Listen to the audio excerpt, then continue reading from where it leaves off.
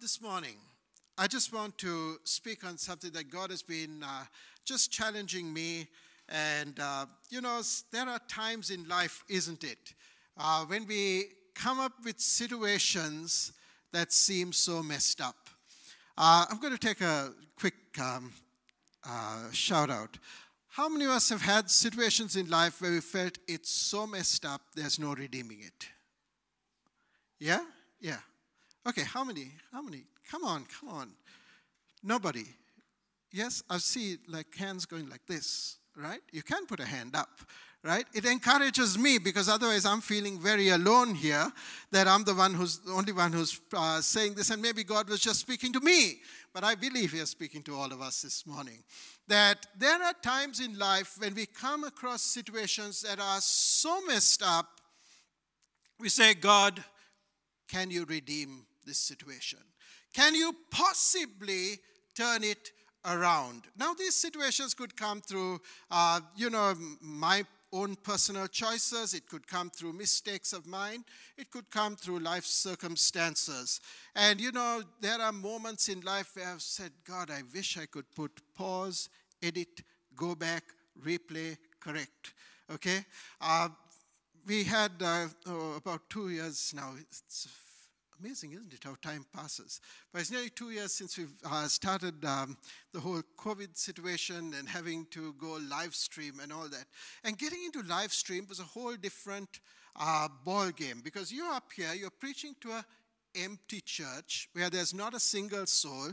Praveen is the only one at the back operating the cameras, videoing you so that you're able to speak to the congregation. But there was one good thing in live stream. You know what it is? You could edit out the gaffes. So when you make the mistakes, you could go back and edit them out. Remove them. And sometimes you never knew what we might have said, right? And you could go back. Live church, on the other hand, there's no going back. Once you've said it, it's out there. And it's on record. But, that was a wonderful feeling. And I was listening to a podcast recently, and you just find that gaffes happen at every possible place. And this is a very respected person who was doing this, not podcast, it was an audiobook. And I was listening to this while driving, and at a certain point he says, and let's go back and do that again. And I found that he was redoing the whole section he did. And I found, to my amazement, that the person who was editing his audiobook had made a mistake. They didn't edit out his mistake. So he made a mistake when he was speaking, and whilst he's speaking, he says, and let's go back and do that again.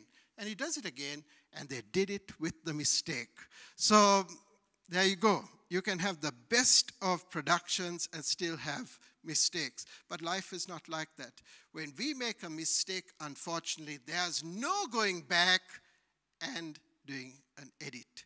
We got to live with the consequences. And sometimes that can be very hard.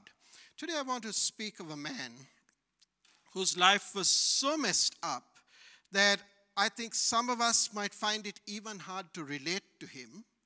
And some of us might just hold our head in horror and say, oh my goodness, could it get any worse? And the man's name is Jacob. Now, Jacob, we know as the grandson of Abraham, the father of Joseph. And often we will focus on Joseph's story because Joseph's story comes with a good ending. Right? He gets a promise, he goes through a journey, life is hard, but there's a great ending. And Joseph is probably the role model. But then we have, before Joseph, we have Jacob. And Jacob's life is like, oh my goodness, it couldn't get any worse. In fact, when Jacob comes into Egypt, Pharaoh is speaking to him, and Pharaoh asks him, and Jacob said, how old are you? And Jacob said to Pharaoh, the years of my pilgrimage are 130. My years have been few and difficult, and they do not equal the years of my pilgrimage of my father. He's a man who's probably 130. I don't know if at 130 the guy would have been bent or what, right? In our context, for sure, he would have been struggling a bit. Okay, I don't know if anyone's got there. 130. But the guy is like, oh, wow, it's been a difficult life. It's been a difficult life. It's been a difficult life. And maybe there are some of us at 20, at 30, at 40, at 50 who are still saying the same. Oh God, it's been a difficult life. It's been a difficult life. And maybe this morning you're standing here or seated here rather, and you're saying, God, it's been a difficult life. What happened in Jacob's life? It was like the man couldn't come up for breath. It started before he was born.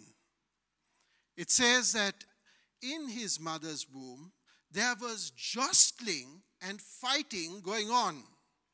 And so much so that Rebekah, his mother, goes before God and says, what's going on? And God says, within your womb are two nations. And the younger, or the older, will serve the younger. And it started right there. This whole fighting, turmoil, battle. And Jacob is born. And when he's born, Esau comes out first. But Jacob, his spirit is already a bit of a, you know what, I want to get ahead in life. So what does he do? He puts his hand out. This is a baby, right? He puts his hand out of the womb. He grabs hold of Esau's heel, and he comes out grabbing hold of Esau's heel. And what do they call him? They call him Jacob. And what does Jacob mean? It means that he is a deceiver. What a legacy. Start your life with a branding.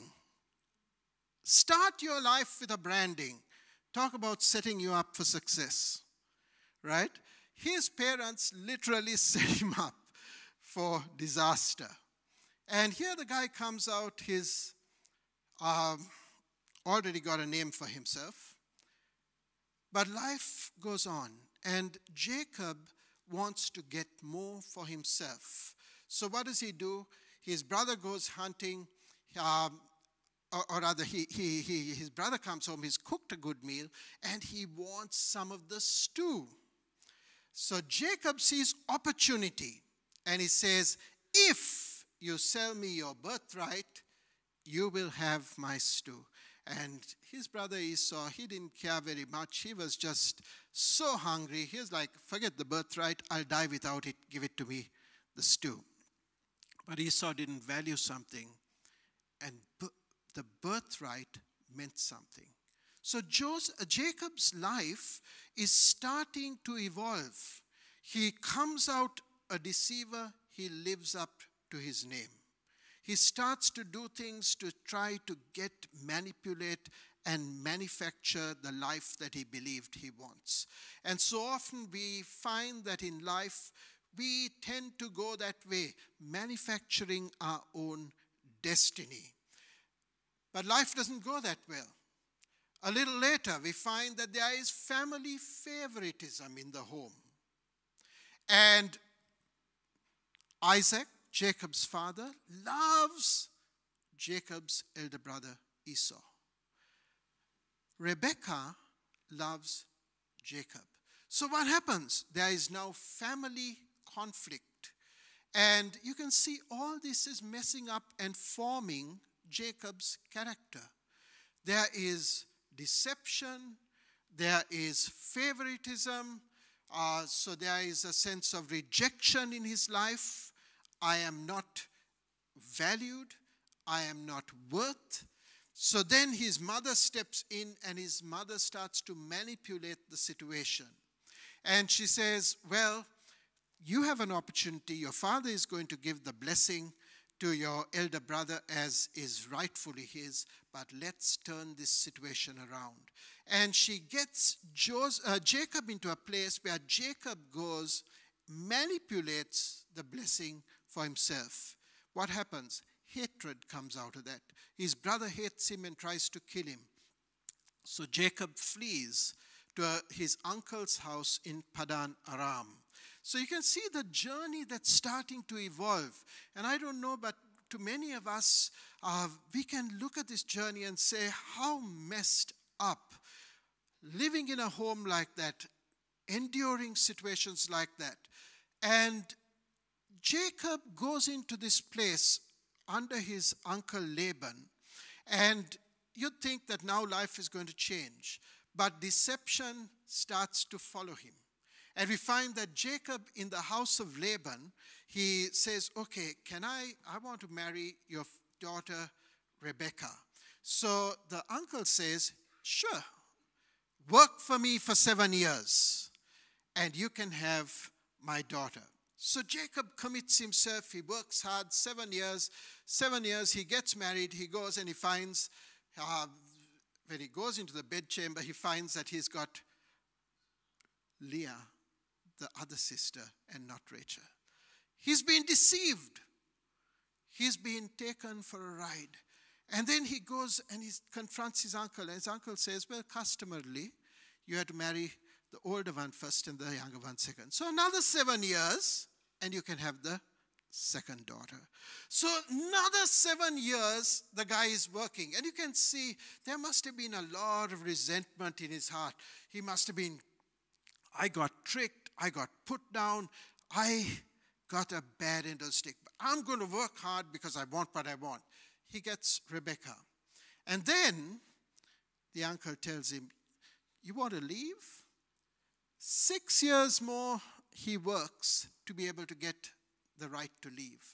20 years he's stuck in a bad situation. And then he comes back and life gets worse and worse and worse and worse. His brother is out to kill him and God intervenes. Then we find that his daughter, the only daughter he has, gets molested. And that is a terrible thing. And you can imagine how that would have broken the spirit of Jacob. Her brothers take vengeance and go and decimate a whole village as revenge. And Jacob says, you have caused me to become a stench among these people because of what he did. His life is unraveling as mess after mess after mess after mess. And then, to top it all, his youngest son, whom he adores, is supposed to have got killed. At that time, he didn't know otherwise. And it was like devastation after devastation. And I don't know if you can identify, but there are times in life where you're like, God, when does it change? When does it change? Because every situation seems to be a worse situation. And every situation doesn't seem to give. And I just want to look in this context at some principles that we can see. And the first is this, that God never gives up on us. No matter how bad our situation might seem, no matter how impossible our situation might seem, no matter how discouraged we might be, we can be encouraged that God never gives up on us. Because though Jacob was a deceiver, though he was a man who had taken and snatched and tried to work things his own way, God still appears to him. And we're going to read Genesis chapter 28. And it says, he had a dream. Now he's on his way. He's escaping from his brother who's trying to kill him, and he's going to Laban, his uncle. And in between, God appears to him. Who is God appearing to? He's appearing to a man who had no concern for God, a man who was going about doing life his own way, who was taking his own destiny in his own hands, and still God has not given up on him. And friends, I want to encourage you, where we are on the journey is immaterial. God still has a plan for your life. There is still hope for every one of us, and God has not given up on him. He had a dream in which he saw a stairway resting on the earth, with the top reaching to heaven, and the angels of God were ascending and descending on it. There above it stood the Lord, and he said, I am the Lord, the God of your father Abraham and the God of Isaac. I will give you and your descendants the land on which you are lying. Your descendants will be like the dust of the earth, and you will spread out to the west and the east, the north and the south. All the peoples and all the earth will be blessed through you and your offspring. I am with you and will watch over you wherever you go. And I will bring you back to this land. I will not leave you until I have done what I have promised. And God is telling him, Jacob, pay attention, because I have a plan and a purpose from your life. You are running, you are going your own direction, but I want you to stop and remember that it is me who is unfolding my plan in your life. Let me take control. But Jacob finds that very hard. Jacob wants to dictate. He wants to get in on being in control. So even with a great promise from God, with a word that I would like to have, right, that I am with you and I will not leave you, I will fulfill what I want, Jacob still says, God, let me just say something. And here's what he says. Then Jacob made a vow, saying, if God will be with me and will watch over me on this journey I'm taking, and will give me food and to eat and clothes to wear, so that I return safely to my father's household, then the Lord will be my God. So he is turning this around and saying, God, you are giving the promises, but now I'll put the conditions. Have you ever found that works with God? It doesn't, does it? Right? He says, God, let me turn this around. You've given me some promises, but now I'll lay some conditions. If you do this and this, if it all stacks up, then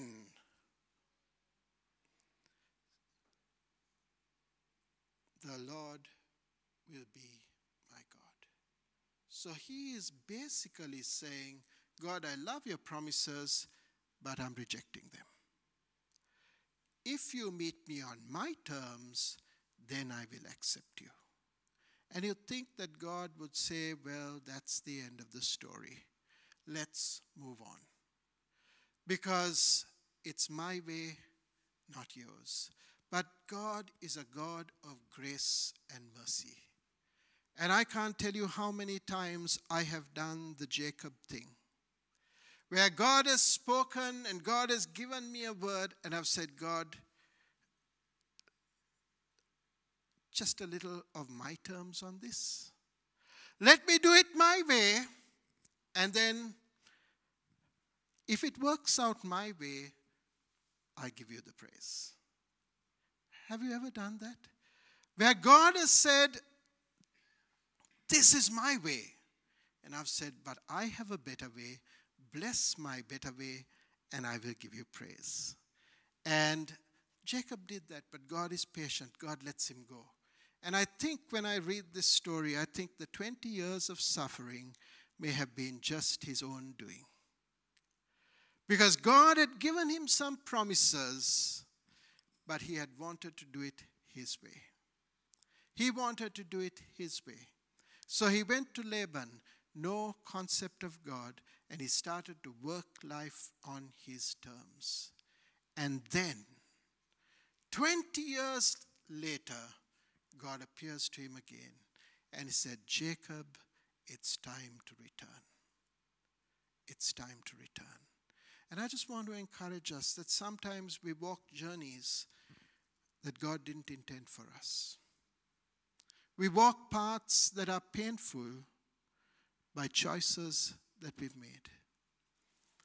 But I want to tell you that if you are there at the crossroads, make the choice for God. But sometimes we've gone past the crossroad.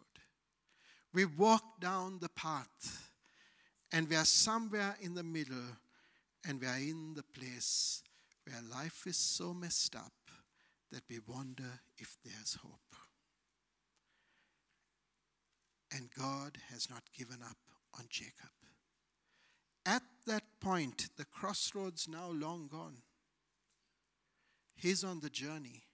He's come to the place where what is there in this? And God says, Jacob, it's time to return. It's time to return. But to Jacob's credit, he decided to obey. And Jacob picks up his family, his livestock. God works miraculously there. And he starts to head back to the purpose of God. And friends, this morning, life doesn't have to be messed up. It doesn't have to be where we've gone, the crossroad. God gives us a choice and we made the wrong one. We've gone down here and we're like, God, I can't anymore take my life. And God speaks to you as he did to Jacob. And he says, Jacob, head back. And Jacob starts to head back. And God starts to do some wonderful things. God speaks to Jacob.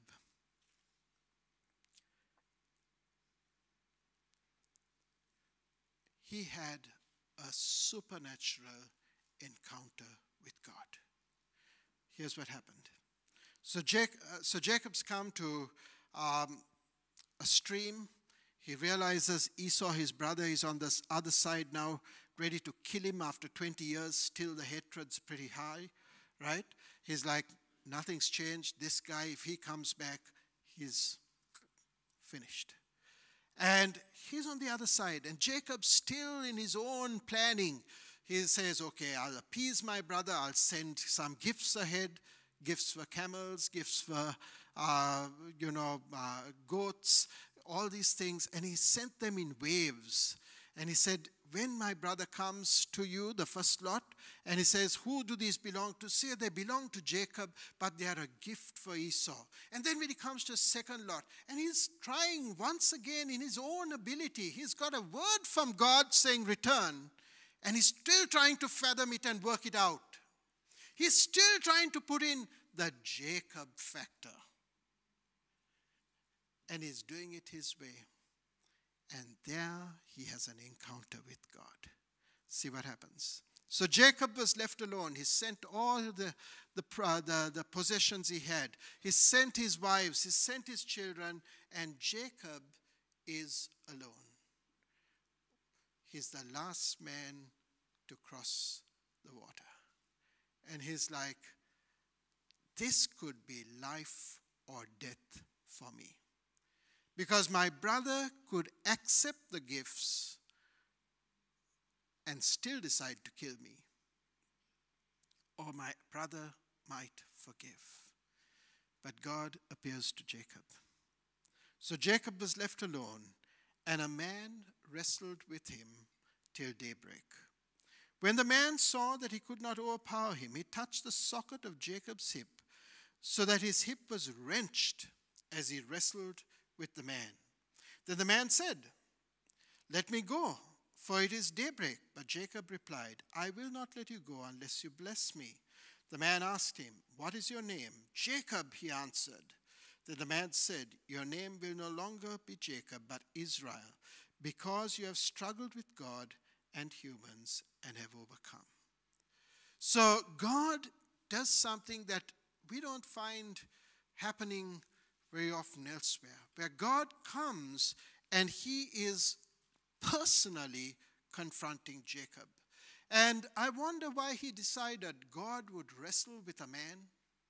Why would God, who is all powerful, wrestle with a man? Right? I don't know how many watch Survivor. Yeah? Okay, all those challenging games of, they're wrestling one another, they're all that sort of stuff. And, I was just trying to picture God, the creator of heaven and earth, coming down in the form of a man, wrestling with this guy, and letting the guy feel he could overpower him. Why would he do that?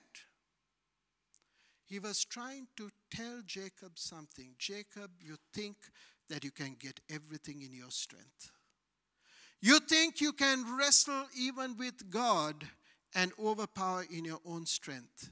And God says, I'll settle this matter once and for all. And he touches Jacob's hip. And with that one touch, last week we were hearing of the one touch, and the one touch healed. This one touch dislocated his hip for life. He walked with a limp for life, but it was a reminder that, you know what? God will prevail.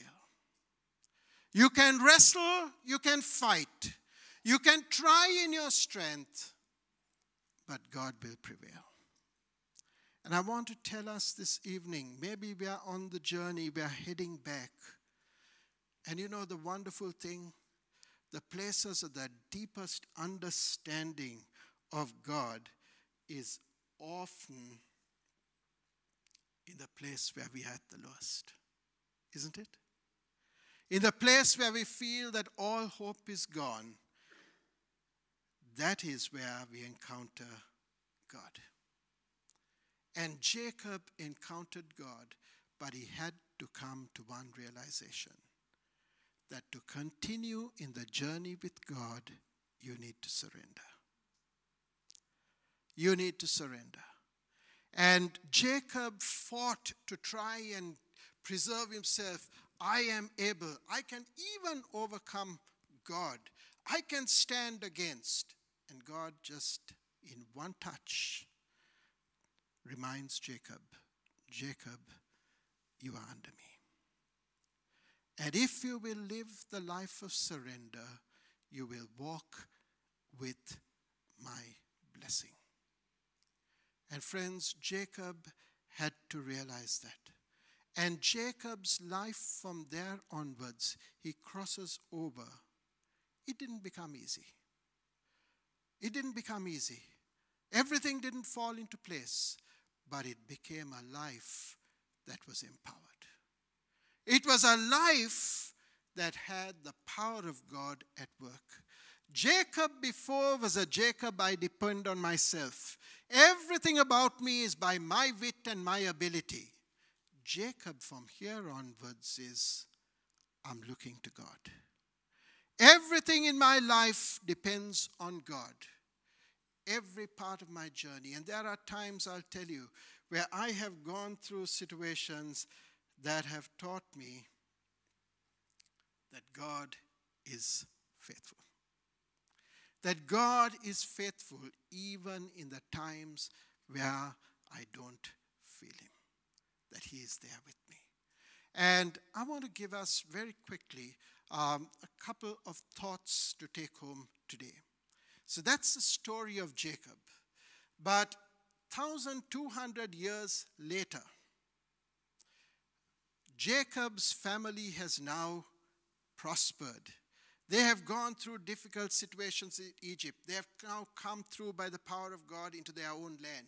They've prospered, and they have become a little more like Jacob.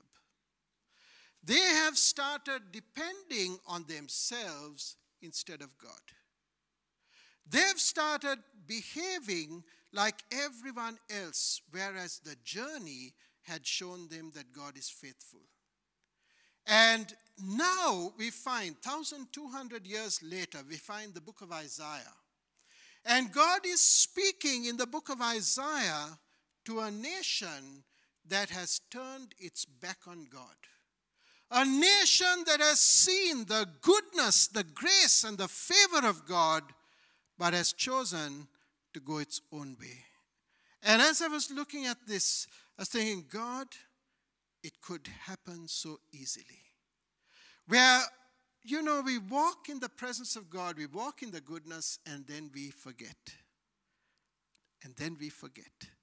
And they had forgotten, 1,200 years had passed, they had forgotten about God. They had started to go to all the other pagan rituals, the altars, and they had put God out of the picture. And in Isaiah, we find that Isaiah chapter 1 to 39 is God speaking judgment on Israel, because they had moved away from God. But, this is what I love about God, He never gives up on us. He never gives up on us. Can we say that this morning? God never gives up on us. He never gives up on us. And we think that this is it. 39 chapters is devoted to the punishment that God is going to bring on the nation. And then chapter 40 brings a turnaround. And God says, but I am faithful. You have fallen. You're going to bring calamity on yourself as a result of what you've done, but I am faithful. I love this passage. It's where Jesus is about to go to the cross. And he speaks to Simon Peter, one of his closest disciples. And he says, Simon, Simon, Satan has sought or asked to sift you as wheat. But I have prayed for you, Simon, that your faith may not fail, and when you have returned, strengthen your brothers. And we find that Jesus sees that Simon is going to fail. He sees the journey of Simon, but he doesn't give up on him. He doesn't say, Simon, you think you're a big shot? You think that you're going to follow me? I can tell you ahead, you're going to fail me. But he doesn't stop there. He says, Satan wants to sift you. He wants to break you. But I want you to know that I have prayed for you. And today, at the right hand of God, sits Jesus. And when you and I fail and we have messed up and we are feeling, is there any more hope? He says, Father, I've paid the price. I've paid the price for Andrew.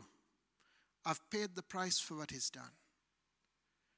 There is forgiveness. There is hope. Restore today the destiny that there is for him. And that's what happened in Isaiah chapter 40. Isaiah chapter 40, God says, but I am faithful. I want to read that to you. And I've put it down this way as a couple of things that we can do that God wants us to. The first is to remember. Remember who he is. If we want to turn around in life, he says this in Isaiah 40, verse 28. Do you not know? Have you not heard? The Lord is the everlasting God, the creator of the ends of the earth. He will not grow weary or tired, and his understanding no one can fathom. So he's saying, you want the turnaround like Jacob did. Then remember who God is. Because that is the starting point of change. And maybe this morning you're in a very messed up situation. Maybe not half as messed up as Jacob, or maybe even somewhere there. And God says, there is hope for you. But hope comes with remembering who I am.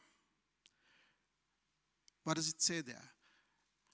The Lord is the everlasting God, the creator of heaven and earth. When we start to remember who God is, it changes everything in life. Because until we realize that God, the power and the glory of God, and there are times where I have prayed over situations and I have prayed with no faith. I've prayed over a situation and I've just been like going in the circle. God, I need an answer, I need an answer, I need an answer, I need an answer, I need an answer. But no knowledge that God is the answer. And then suddenly God shows up. And God just challenges you with who He is. And suddenly you step back and you're like, God, you are able. And I'll tell you, it has affected my prayer life significantly. Because today I don't pray a prayer of God if you can. I don't pray that prayer. Because that is not scriptural about God if you can. Because the Bible says that nothing is impossible for God. So maybe today you're in a place and you're saying, God, it's all messed up if you can. And God is saying, it's not if I can. It's if you will. God is putting it back on us, if you will. When Jacob came to the place of surrender, God entered his situation. And God was able to do things in his life. So friends, remember who I am. Isaiah 40, it goes on. And it says, the Lord starts to speak to Jacob. And I'll read that again. Do you not know, have you not heard, the Lord is the everlasting God? He will not grow weary, and his understanding no one can fathom. Remember what I do. Remember what I do. Remember who I am. I am the everlasting God. Remember what I do. And friends, when we start to remember the wonders of God, and I'll tell you something, there is something powerful of remembering. Because when we remember, something rises up within us. It starts to encourage our spirit. And today, many of us have, rather than remember, started to forget. And that's what happened in 1,200 years. They had started to forget. And God is starting to tell them, remember. He gives strength to the weary and increases the power of the weak. Even youth grow tired and weary, and young men stumble and fall. But those who hope in the Lord will renew their strength. They will soar on wings like eagles. They will run and not grow weary. They will walk and not faint. Remember that hope comes through me. And maybe today you're saying, God, I'm trying it all. God, I'm doing everything I can. And God says, remember, your hope is found in me. They that put their hope in the Lord will renew their strength. God is with you. God is with you. And you might be at the place where you've taken a decision in life. You've gone down the path, and maybe this evening God is speaking to you and He's saying, return. Return. Shall we stand together? I'm going to ask the worship team to come up. But I just want to speak to our hearts this morning. Maybe we are in the place that I just spoke of. And maybe as I was preaching this morning, the Lord is speaking to you as He does to me. And saying, I want you to return.